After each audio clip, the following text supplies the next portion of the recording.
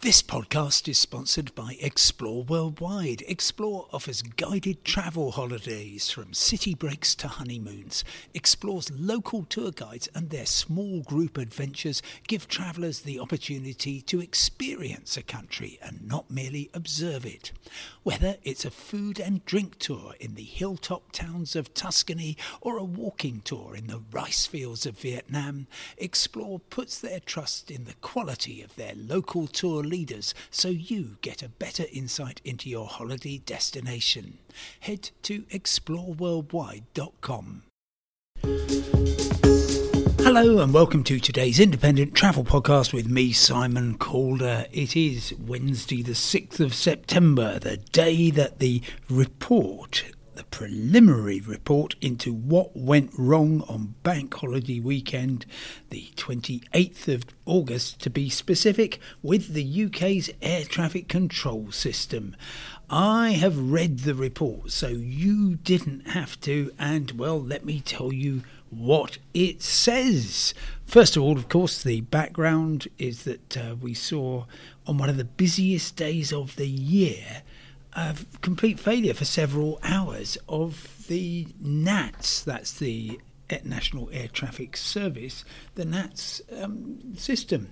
And although controllers could still safely handle aircraft, they had to reduce their workload to just 15% of normal times because everything kind of had to be done manually. So it was very, very messy. It led to thousands of cancelled flights, hundreds of thousands of people being stranded, and many, many long delays.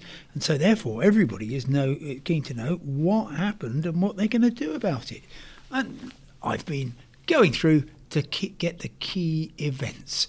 So I suppose the story really begins about 4 a.m. That was the time that a jet, which I think was Air France Flight 85 from San Francisco to Paris, took off. That's 4 a.m. British time. It was 8 p.m. on the Californian coast. And I say I think because in the report, they don't identify the flight that was at the heart of this issue, but they do say it was a flight that took off at around 4 a.m. British time and got in at around 3 p.m. British time. And if you look at the schedule for the Air France Flight 85, San Francisco to Paris, that matches it pretty closely to within 10 minutes.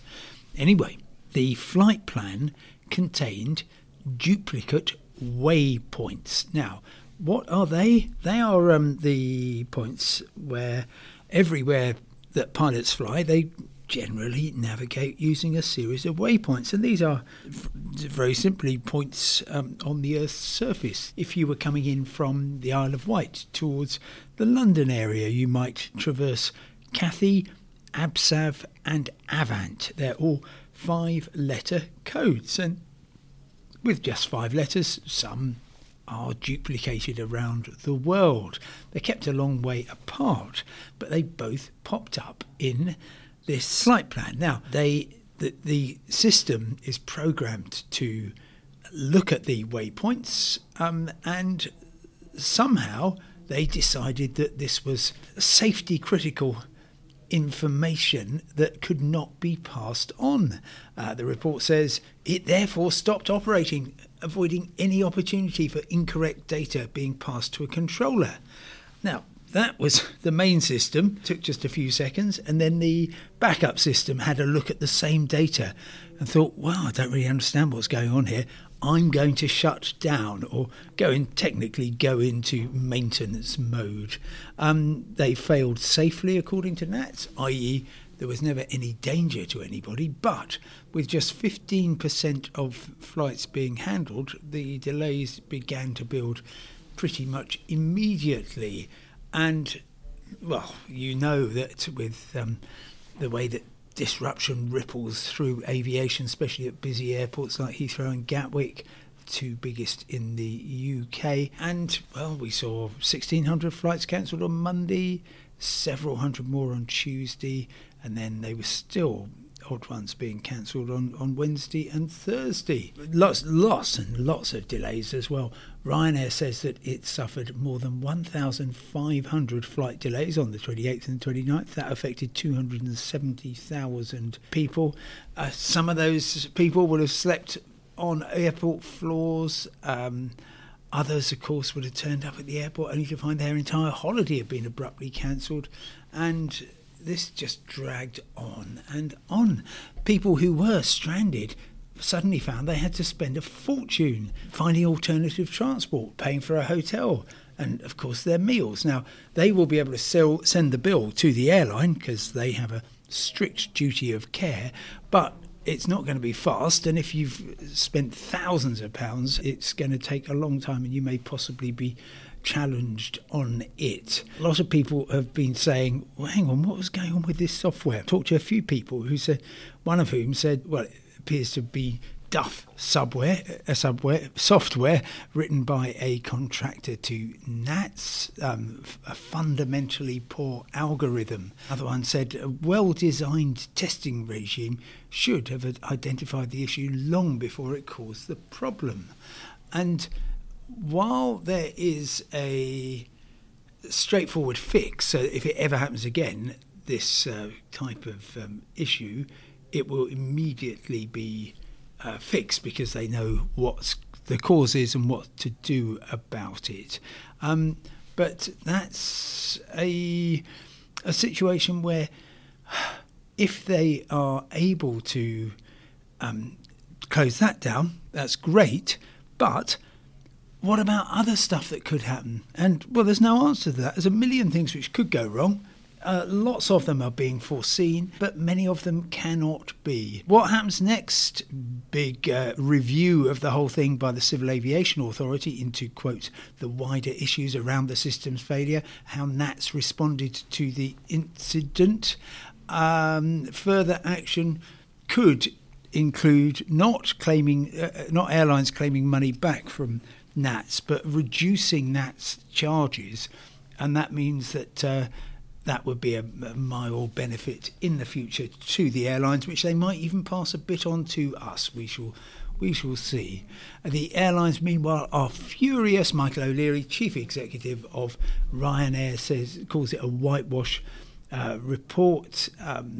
NATS should explain why its backup system failed, what they're doing to introduce an effective backup system, rather than the rubbish they have at the moment. And the very least, he says, NATS could and should do is to reimburse its airline customers for the tens of millions of pounds they've spent reimbursing passengers for their hotel, meals and transport expenses. And the chief executive of EasyJet, Johan Lundgren, it's vital that we never see a repeat of an incident on this scale. So, yes, everybody is fed up with this. The NATS people say, look, we have this system that's worked perfectly since October 2018 and it's processed 15 million flight plans. NATS, I think rather dubiously, says it's a 1 in a 15 million chance that this would happen. No, it's certainly a 1 in 15 million occurrence, but I'm not going to get into probability. So that's what happened. That's what went wrong. That's why it was all so awful. And I think if you were going to fret about anything, I suppose it would just be the enormous complexity of systems these days and their susceptibility to, can I say cock up? And goodness knows how susceptible they are to actual hacking. Anyway, I shall leave you with that thought. Thank you very much indeed for listening. I'll talk to you again tomorrow. Goodbye.